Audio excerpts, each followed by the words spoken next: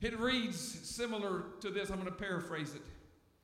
It says that we should make allowances for each other's faults. Do you realize that you do not live with perfect people? Now listen, ladies, I know some of your husbands think they're perfect, but they're not. And men, you're not off the hook, women. I know some of your wives think that they never make a mistake, and you're always wrong, and it's always your fault. But that's not the case.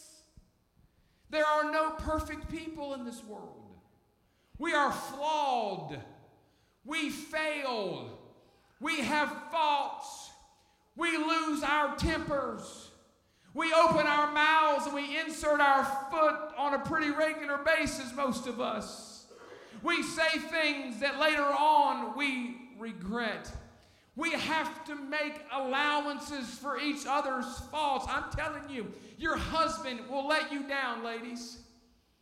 Men, your wives will let you down. Your children will disappoint you. Your mom and your dad, probably many of you in here could say, Pastor, my mother or father at some point, they disappointed me and they let me down. They did things that I didn't think were right. But we have to make allowances for each other's faults.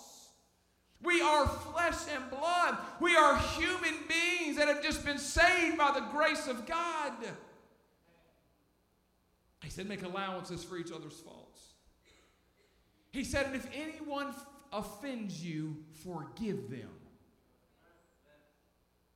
Let me just ask this question this morning. Is this okay? I'll just give you some practical how-tos. I know if you come back tonight, we'll probably be a little more Pentecostal and we'll swing and spit a little bit. How many of you have ever been offended?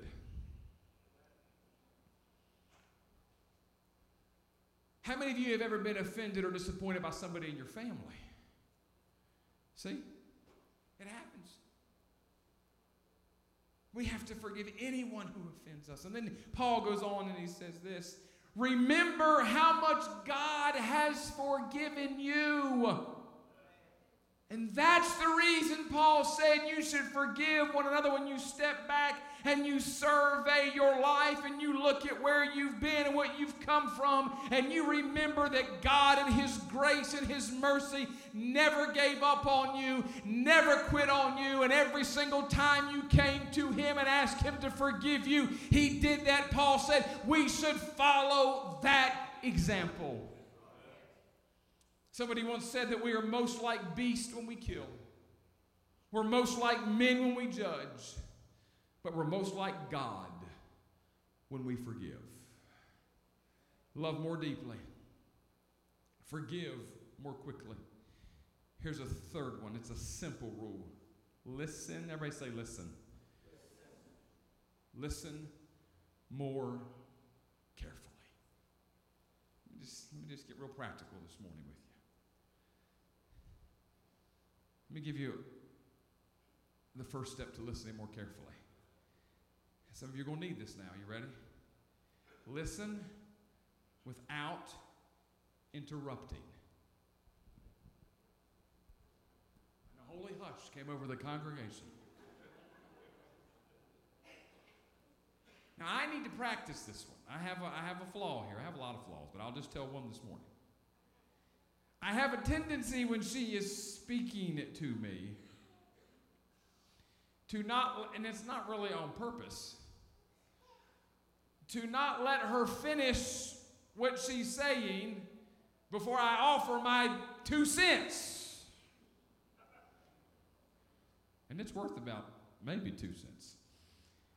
And there's been many times she says in a nice way, would you please let me finish? And I say, sure. I'm sorry. But if we're really going to listen more carefully, don't cut people off. That is rude. Some of these folks look like a cow looking at a new gate this morning. Some of you need this practical stuff today. Somebody once said that God gave us 1 mouth and 2 ears for a reason. So we could listen twice as much as we talk.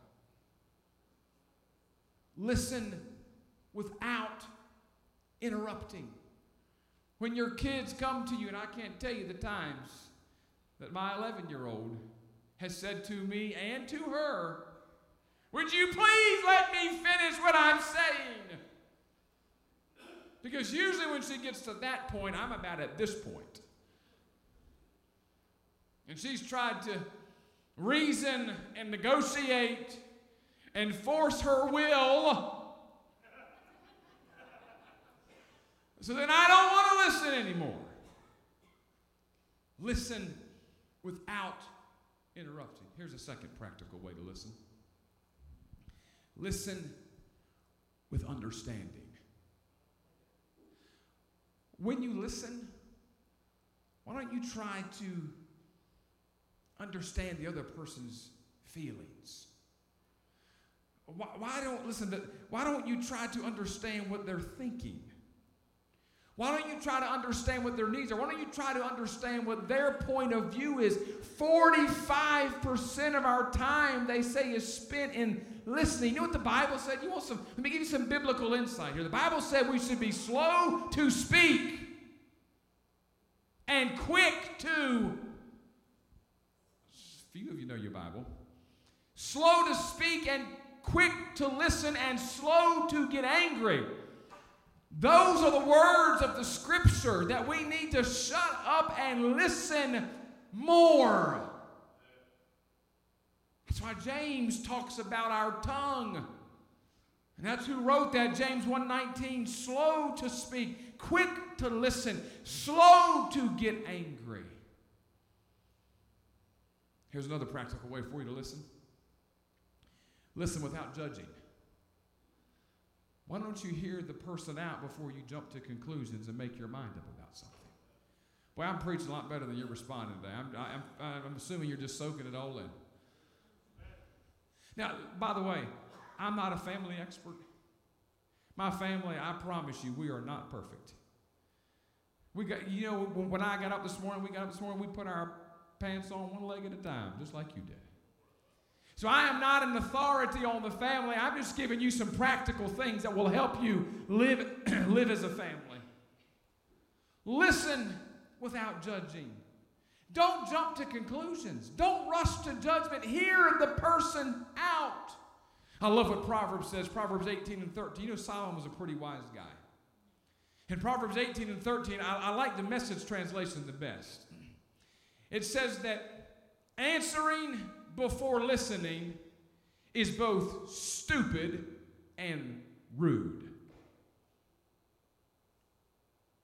I don't know how much more simple you can get to that. That answering before listening is stupid and rude.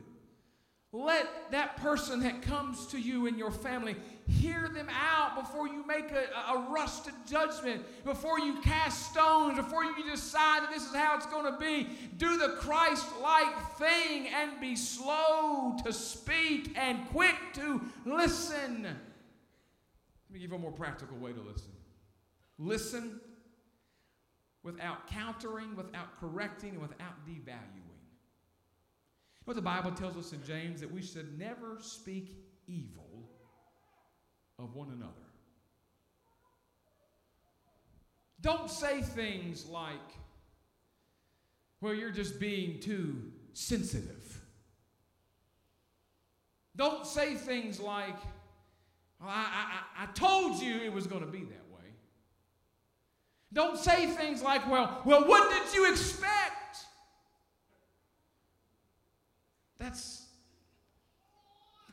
Don't speak like that. Listen. You know what one person said? They said that big people monopolize the listening and small people monopolize the talking.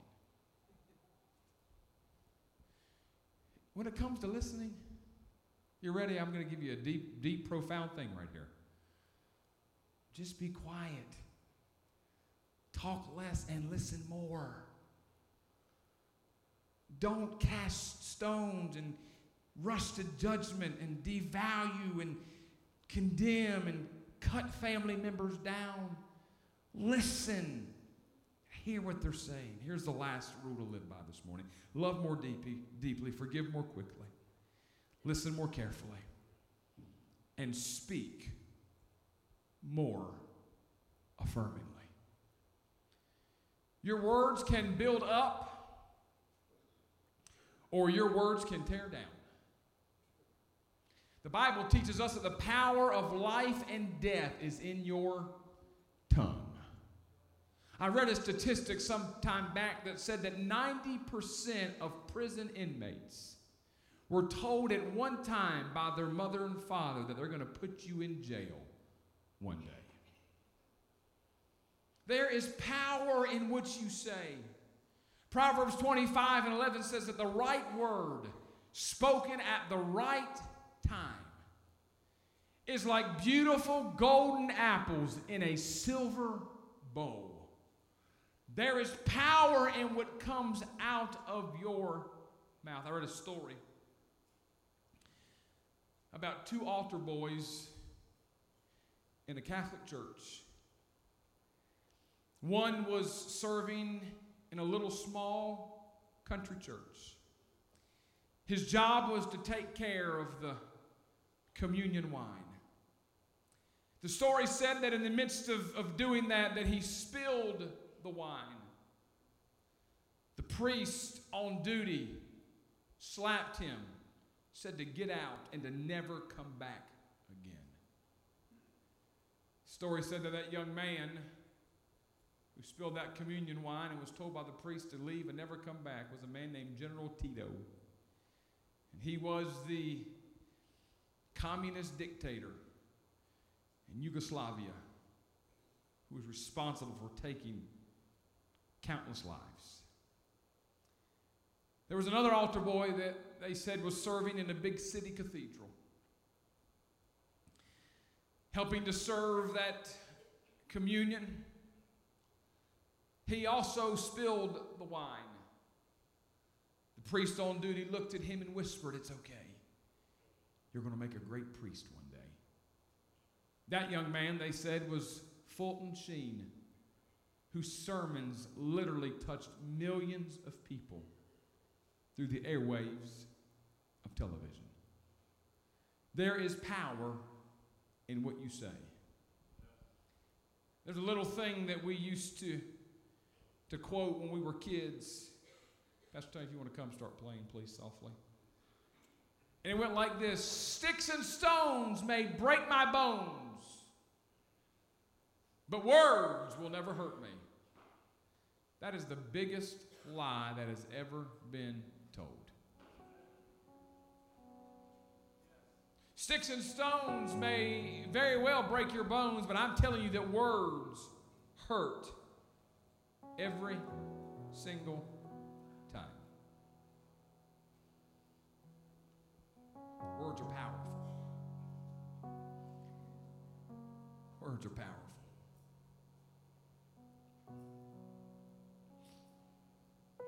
And what comes out of our mouth reveals what's in our heart. It's hard for you to say something and then say, "Well, I really didn't mean that." Well, if you didn't mean that, you wouldn't have said that.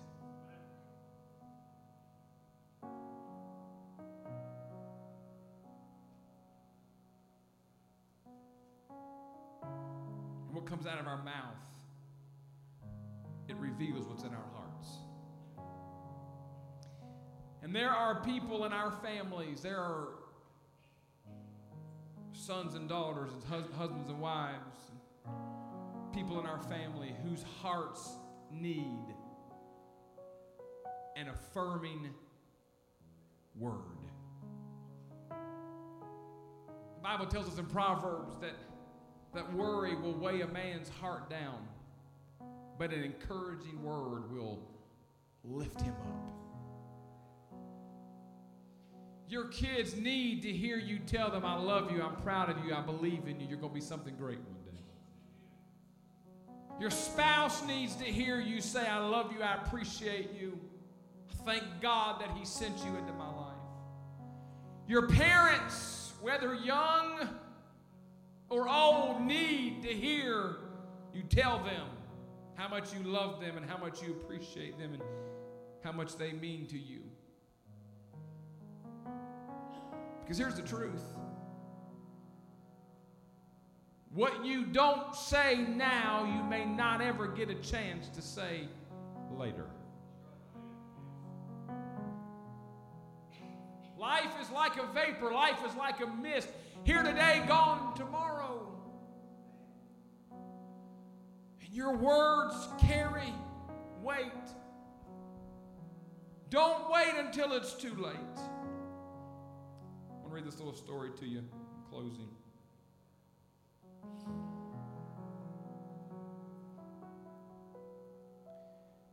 The little story talks about how we need to not wait and we need to speak to those we love and pour into their lives.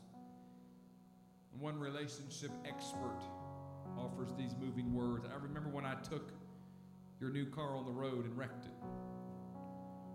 I thought you'd be living and come down hard on me, but you didn't. I remember when we went to the beach and you didn't want to go because you said it was going to rain. We went and it rained. And I was sure you'd rub it in and say, I told you so, but you didn't. Then there was the time when I spilled blueberry juice down the front of your new white tux. I knew you'd be upset and blame me, but you didn't. And remember that formal evening? I was mistaken and told you it was casual. You wore blue jeans and felt like a fish out of water. I was sure you would storm out in anger and leave me standing there, but you didn't. And I wanted to tell you how much I loved you and how much I appreciated you for all those things when you returned from Vietnam. But you didn't return. The Bible tells us there's a time to speak and there's a time to keep silent.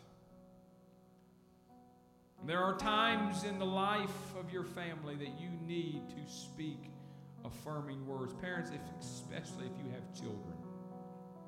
And all of us have said things that we regret, and we've handled situations in ways that we wish we wouldn't have handled them. But don't worry about how you have been or what you have done. Focus on right now. You can start today to speak into the lives of your family members, your children, your spouse, and tell them how much they mean to you. I want you to stand with me, please, this morning, if you don't mind.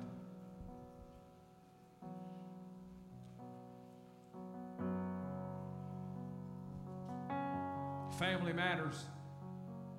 It matters a lot. But there are matters of the family that we have to deal with. But I believe if we'll practice these 4 rules, if we'll love more deeply, if we'll forgive more quickly, if we'll listen more carefully, and if we'll speak more affirmingly, I believe we'll see a difference in our homes. Would you bow your heads with me just for a moment, please? Father, thank you this morning for the power of your word. Thank you, God, for giving us practical how-tos from your scripture, from your word, that teach us how to live and teach us how to be Christ-like, and that teach us how to follow guidelines and boundaries and rules that you've created for us to live by, God, from scripture. And I just pray this morning for every family today in this place, whether they are represented by a mother and a father and 2 kids, or whether they're represented by a single mother and her kids, or maybe just a husband and wife, whatever it may be, God, there's a family unit represented all through this building today. Father, I'm asking you this morning to touch us as a family. Here's what I want you to do today. I want to do the same thing that we did last week. Just a minute, Pastor Tony is going to begin to sing, and as he does, I just want you this morning to come with your family. And if you listen, if you don't have any family here, you get here to this altar, we'll be your family. As he begins to sing, I want you to find your family this morning. I just want you to come and stand all across the front of this altar. We're going to pray together as a family. No, Come.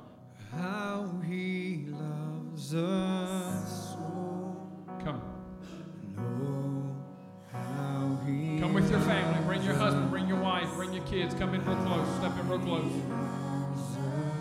Come on.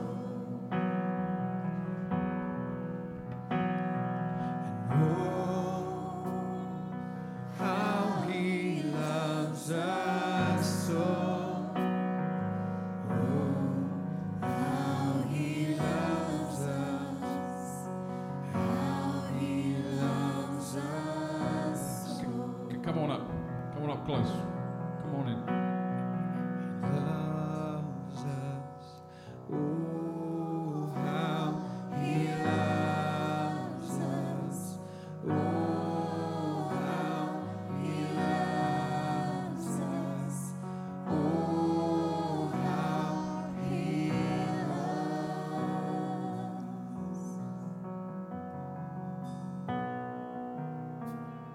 Reach over and grab the hand of your family member that you're with this morning.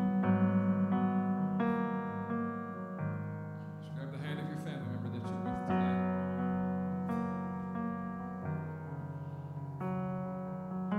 I want you to do this too this morning. Would you look at whoever you're with in this altar. Won't you just tell them I love you? Would you tell them?